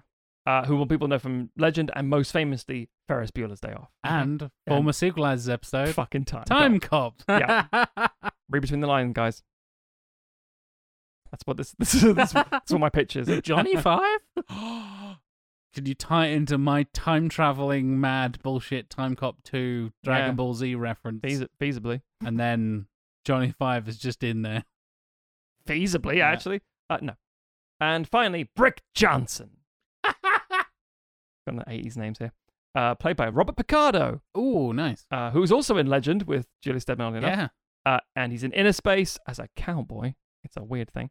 And he's in Gremlins 2 and Star Trek First Contact as the holographic doctor in Voyager. And Small Soldiers. So Paul Gleason, Mia Sara, and Robert Picardo. They're the additions to this cast. Nice. For reference, you are pulling Steve Guttenberg away from Cocoon: The Return Oh, no. and High Spirits, We're gonna- which my appears favourites. to be a film about a ghost or something. That's my Cocoon favourite Cocoon sequel. Is on the list. Fucking hell. Darn. This You- is just also a year after Three Men and a Baby. Christ. Yes. We're really in the height of Pop like we Popsy said. Gutenberg. The hill of his career. yes. Yep. The high heights of 15 feet off the ground. we have a moment of like, oh, is this going to be difficult for us to get Gutenberg back? It's like, no, just chuck a bit more money in his face. Yeah. It's fine. Add like $5. We've shit on Gutenberg a lot. Yes. He is good in the second season of Veronica Mars. I've never really given a shit about Veronica Mars, so I'm just going to take your word for it. I Same. assume it's all right. So, yeah, I trust Tim's judgment. It's fair. although you are defending Gutenberg, so maybe I'm trusting it less. We should also point out, though, by people thinking, oh, Nick Castle, Last Starfire. Yeah, he's also very famously Michael Myers. Yes. He's the guy who plays Michael Myers. wow. Yeah. I did not know that. Yeah, Nick Castle is the guy playing Michael in multiple iterations of Halloween, Wow.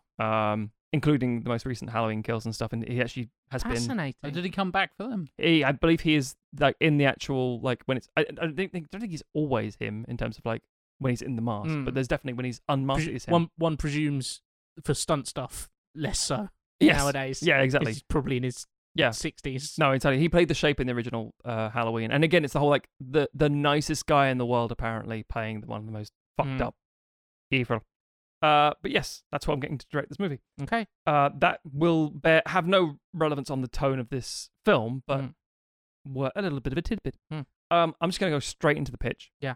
I don't think you guys. Do you have any questions at this point? It's all quite. I'm just going to 80s say and I'm a fan of the name Brick Johnson. Yeah, me too. Good. I'm glad.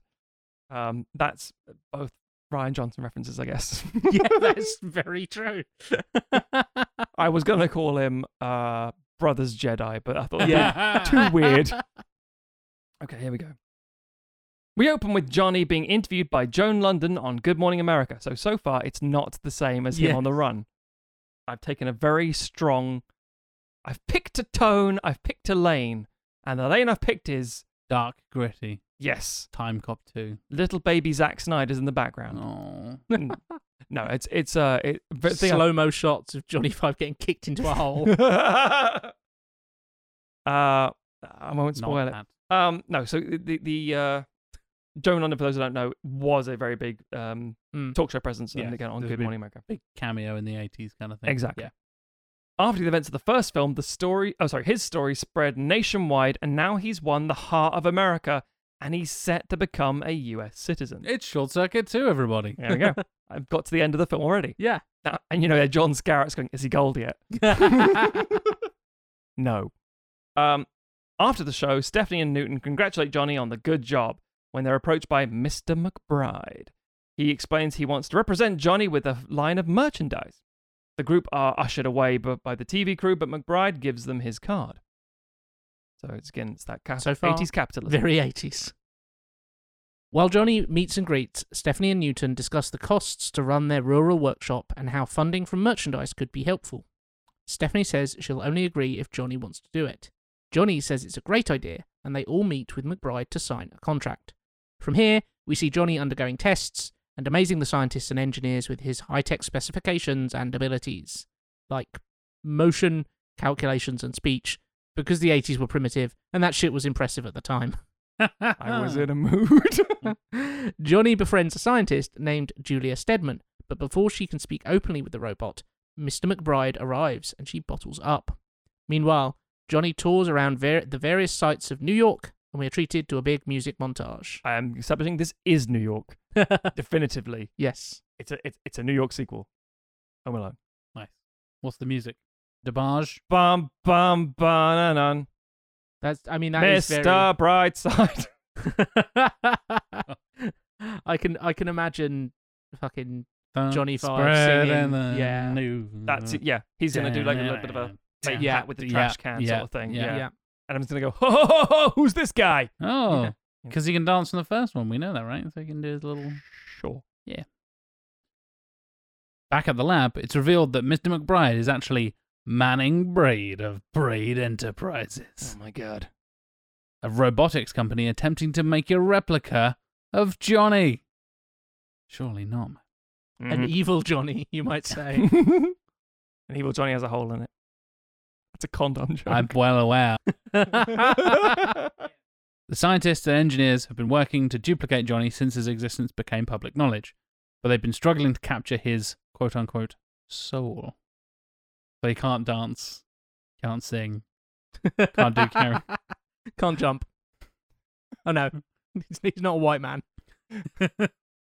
I mean, his jokes say that he is. Yeah. When he tries to go through automatic doors, they don't open up for him. His breath doesn't frost up on freezer cabinets, that kind of thing. Yeah, exactly. Pretty much. Apparently, Julia had mentioned that the miniature versions, which were around 2 feet tall, felt like innocent toys, which gave Braid the idea to pose as a toy company to get a look under Johnny's hood. Bit sexy. Well, you know, Everyone wants to fuck this robot. It's right. horny 80s, isn't it? Horny, want to fuck a robot. Julia is extremely conflicted about this, even more so after meeting Johnny. Frustratingly, despite the various tests, the employees are only a little closer to cracking the secret to Johnny's sentience. Braid says they have until the end of the week, or they're all fired. Fucking crunch culture. Yeah. Mm-hmm. Hey. Johnny talks with Stephanie and Newton about how he feels alone.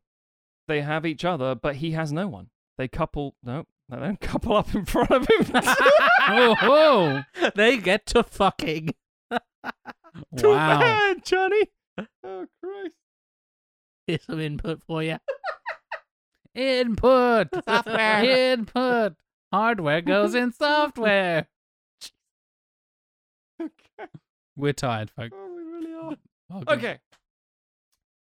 The couple tell Johnny they'll always have each other and everyone loves him. So far, this is considered accurate.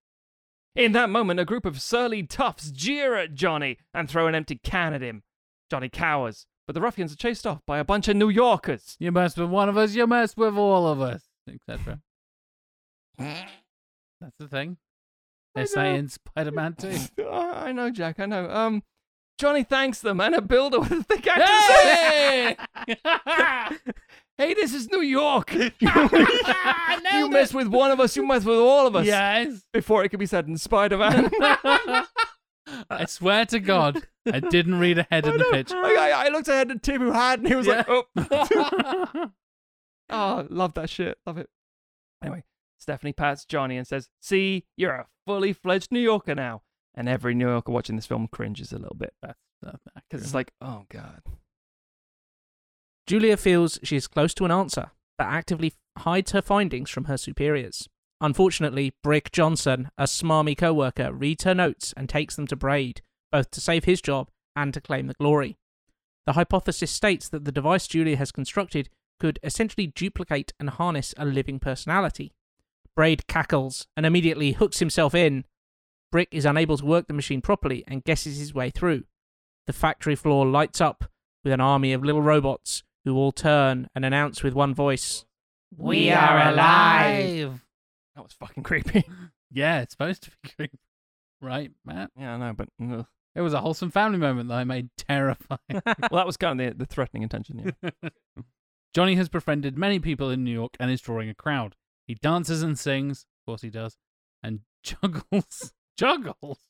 Yep. Why not? For their amusement. The crowd explain he should live in New York, and he says he will. Okay? He feels like they've welcomed him as family, even though he's different.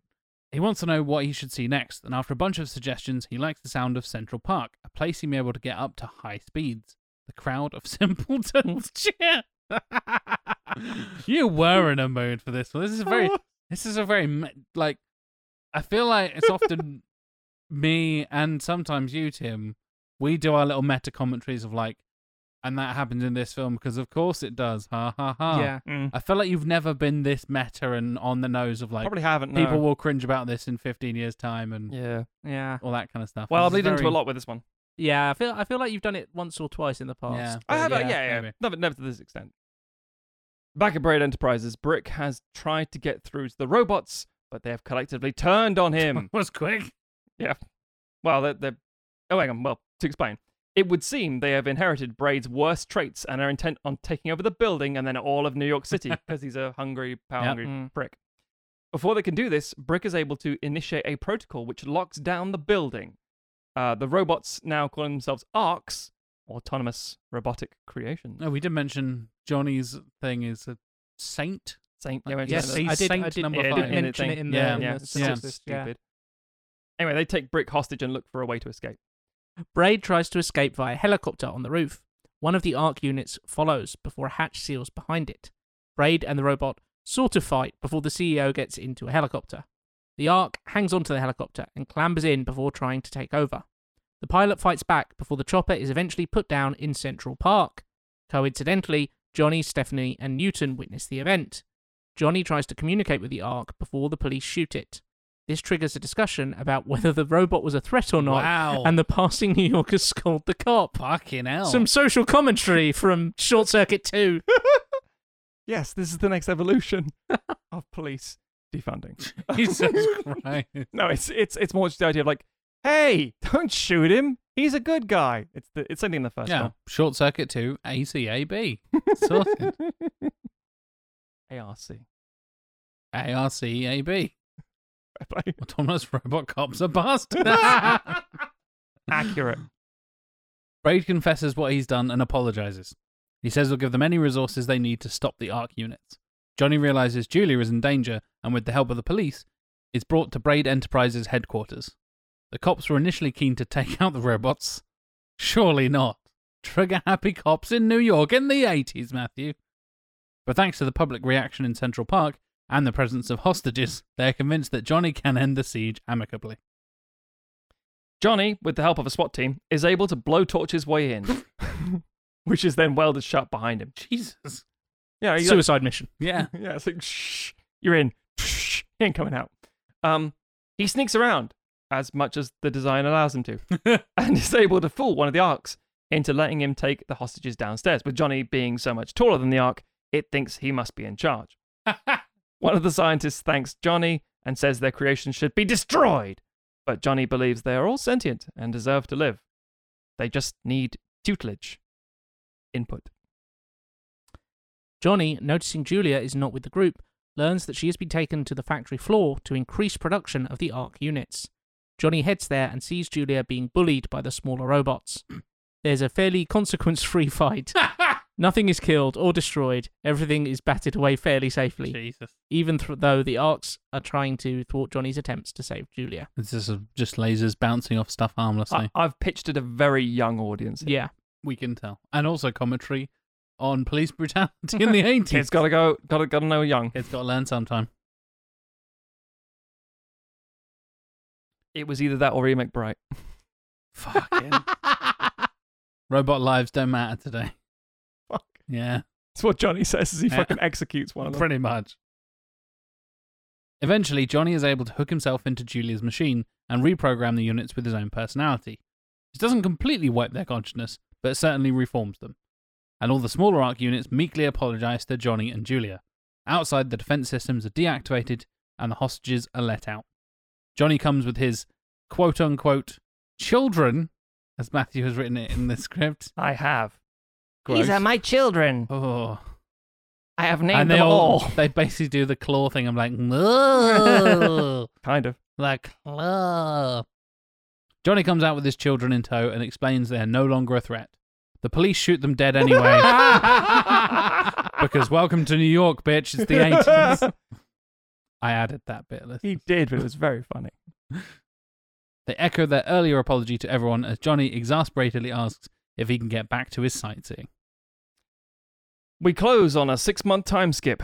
Johnny has been made a full citizen. And that's exactly what happens. And for safety and development, has been awarded an entire island by Braid Enterprises. And gold-plated to keep John Scarrett happy. All right, we all love John, all right? Some things have to be said.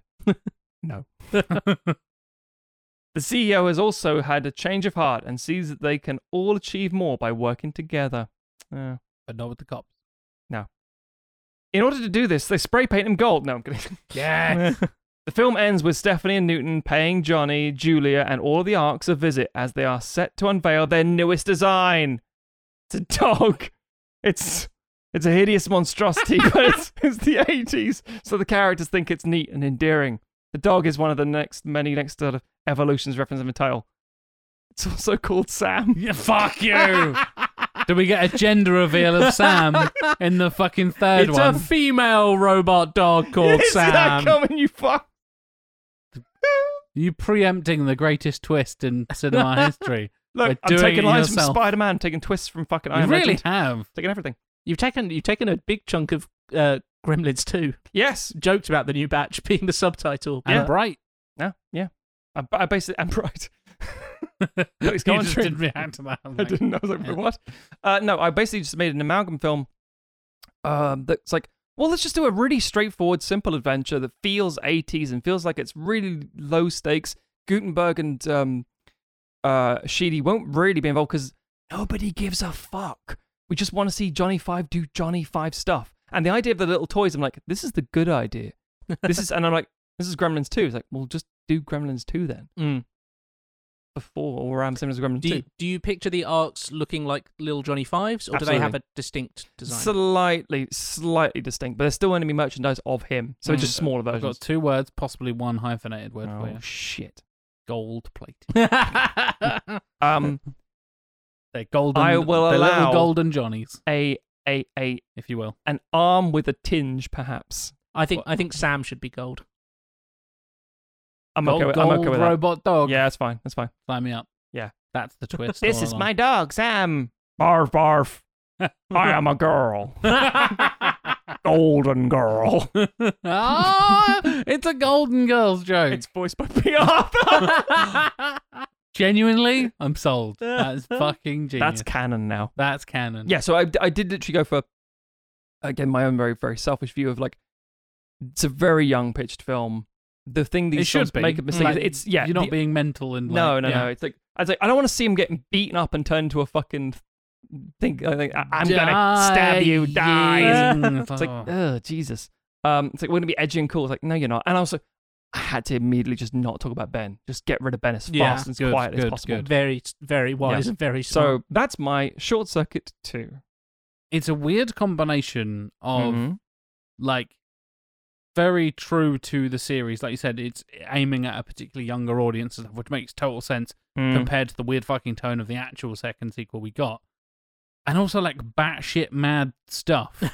And somehow you've kind of got them like together in the same movie and it works. 80s. To be fair, a lot of the batshitness comes from the fact that you're writing this in 2022 and it's a Spider-Man reference that is 14 years before Spider-Man happens. But for us, it's 20 years after Spider-Man has happened. Admittedly, the idea of the bunch of New Yorkers just saying, no, leave him alone. That's all we're really getting at. I'm just putting that line to be a bit of jeeps. I weirdly think that was one of the bits that stuck out to me, and I was like, that wouldn't be made in the 80s, because in the 80s, the city was something to fear, and it was full of danger. The fucking warriors. And the idea of having like a positive, like, here's New York, isn't it a wonderful place to be?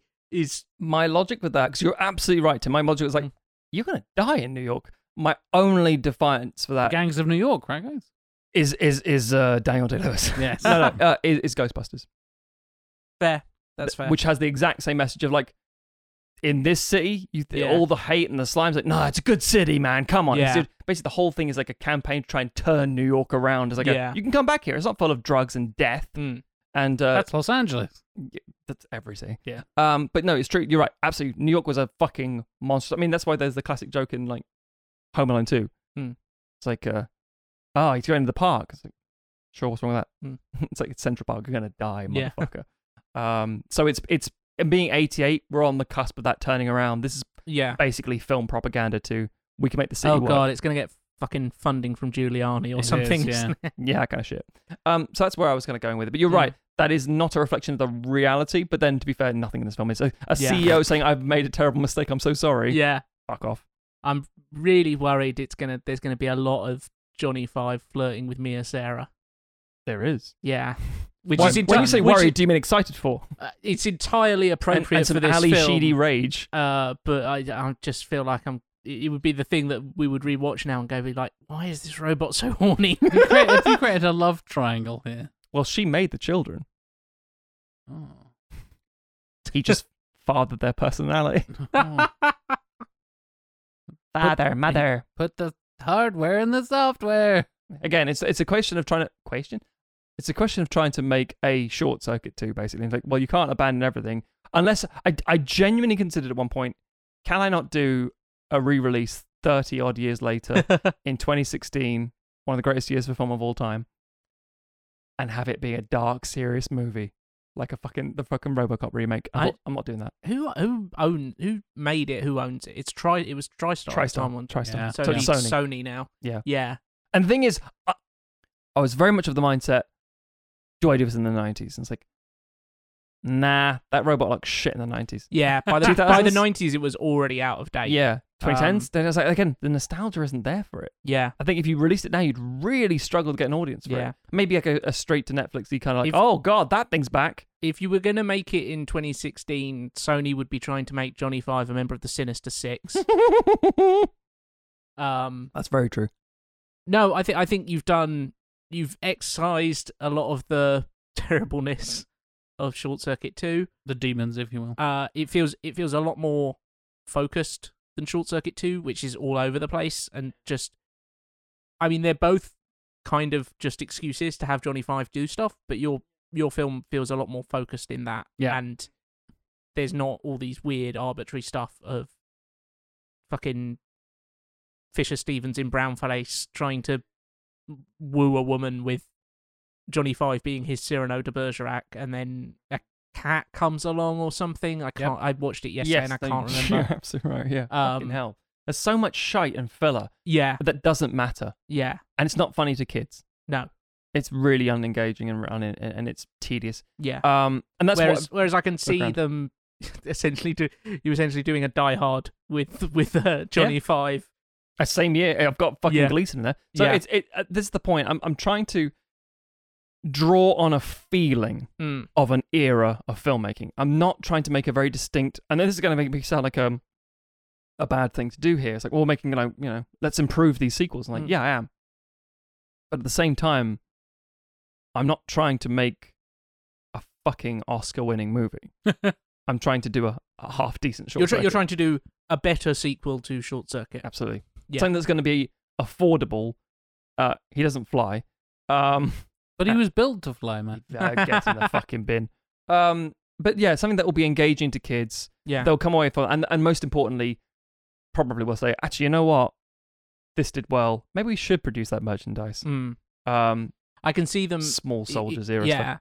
If you have the arcs be slightly simplified, like maybe get rid of the tracks and turn them into wheels or something, you could very easily do like a little remote control toy version of one of them, or actually do some merchandise. Like we said, they didn't in real life. Yeah. Well, I purposely made these ones quite tall in that they are like 2 foot tall, which is much taller than the other robot things. Yeah, the ones are like on your desk size, aren't they? Yes, very much so. Little things. They're like 12-inch kind of figure sort of thing. And that's what the toy would be. The toy equivalent would still be smaller, still be stripped down, probably the robot sort of size. Like, it'd be a little tiny thing. You get like a remote control one and it'd be on a wire and you're like, oh, that's disappointing. Yeah. Because that's how the 80s was actually like. You get remote control stuff, but most of it's crap. Or a fucking Johnny Five money bank or alarm clock kind of thing, you know? So it'd be simple shit. But again, just much more knowing your audience and the demographic you're actually talking to. Yeah. And just sidelining Gutenberg as much as possible. Fair. Yeah, there we go. Entirely fair. Well, folks, let us know what you thought of Matt's Short Circuit 2. You can contact us on all the social media places. We are Sequelizers. Links for it are in the show notes. As always, you can go to sequelizers.com. Links for that in the show notes also. And you will find all of our live streams that we've done. We've completed our arc of tournaments of directors and all that kind of stuff. Had some fantastic guests on there. We're working on our next live streams as well. More guests, more interesting stuff. Very different format. Some familiar faces, perhaps, from previous live streams and previous episodes. Stay tuned. Also, get the Discord there on the website as well. If you click the Discord button, you just invite it in. There's about 200 of us now in the Discord, and it's a fantastic group of folks talking about basically anything at this point. There's a channel for most things, and if there isn't one, just ask and I'll make you one. That's it. As you walk in, they all scream in one voice, "We are alive." Yeah, you do get the welcoming committee is a thing. Can be quite intimidating. I've literally seen listeners go into the Discord and be like, wow, that was a full-on thing. They mentioned it on the show, but that is really full on. That's a lot of GIFs. Yeah. Everybody has a signature GIF. Well, I say everybody. The most active users on the Discord have signature GIFs that will welcome you to the Discord. It's a whole thing, including a Die Hard one. I won't spoil who uses Welcome to the Party, Pal. Mm-hmm. But I was going to use that one, and I'm very annoyed. Or I was like, I'll just go to Welcome to the World of Tomorrow. Somebody does that one as well. That's true. our Discord people have good taste, it turns out. Mm-hmm. But yes, all of that stuff, probably the easiest way to get in touch with us, pretty much. We have a basically post-show chat and discussion after every episode. I'm going to get ribbed to shit for this one. You are. Whether that's on the Discord after the Patreon release comes out, there's a chat there. It's all spoiler tagged and stuff like that. We do have a pretty strict spoiler chat rule on the Discord, so we do. If we're talking about the latest TV shows, latest movies, video games, comics, whatever it is, you won't get spoiled on there, and we are pretty strict with that kind of stuff. It's in the rules you will have to read before you join the Discord, so everybody knows the rules there. And then, of course, it kind of opens up the big wider discussion when the episode comes out on Tuesday as well. So I highly recommend, if you do want other like-minded people to chat about the show or basically anything else, like I said, recommend other podcasts, promote your own stuff, talk about music, talk about video games, talk about parenting, history, recommend YouTube channels. There's all kinds of stuff on there. It's very cool, and a lovely group of folks there, if we do say so ourselves. And of course, 3 of us are there as well to answer questions and take the piss out of you when it's necessary. If you'd like to hit me up on any of the social media stuff, I am JLW Chambers on basically everything. I also host an SEO podcast called Search with Candor, where I talk about digital marketing, search engine optimization, pay-per-click advertising, all that kind of stuff, which is part of my day job. So, I interview experts from around the industry pretty much and keep up to date on all the latest news in that industry. So if you're working in that industry or would like to work in that industry, come and tune into that show as well. Matt, how about you? Stogs, STOGHZ on all the various social media channels. You can go to the redrighthand.co.uk and read my reviews. You can go to cheesemint.com and see the things that I make. You can also search out Sumo Drop Pod, as in at Sumo Drop Pod on Twitter, to find the sumo wrestling podcast to do Sumo Drop. Tim, if you were alive and not. sentient, He's not. where would we have your thoughts banked and stored? Tim made armies on Twitter. Trivia_lad for your input. Give me a fucking He's- rock. He's I'm doing the break him in. arms, folks. Shoot it with the laser. Oh no, wait! Throw rocks at. Yeah, rocks. Disassemble that fuck. I will shoot your trousers off. Oh, Tim, you will see my penis. horny Tim is back, and Matt doesn't wear underwear, so things got steamy in the sequelizers, ain't you? I told you, these fucking robot films are Too horny. randy. Yeah, that's where you can find me. That's all my bullshit. Fair enough. Well, thank you very much for listening, everybody. Thank you, like I said, if you support us on Patreon. If you can't, please do leave us a review on your podcast app of choice, whether that's Google Podcasts, Spotify, Apple Podcasts, whatever it is. If you can help us spread the word of Sequelizers and support us for free, that would be very much appreciated if you do take the time to do that as well. We'll be back next week with something completely different. Nope, same thing. Same thing. Basically Bright all over again, right, guys? Same tone. Exactly the same tone. Yeah. It's not. Definitely not. It's maybe one of the biggest like tonal jumps we have this season from one episode to the next. And then we do it again the following episode, which is fantastic. Bouncing you around like pinball. Yeah.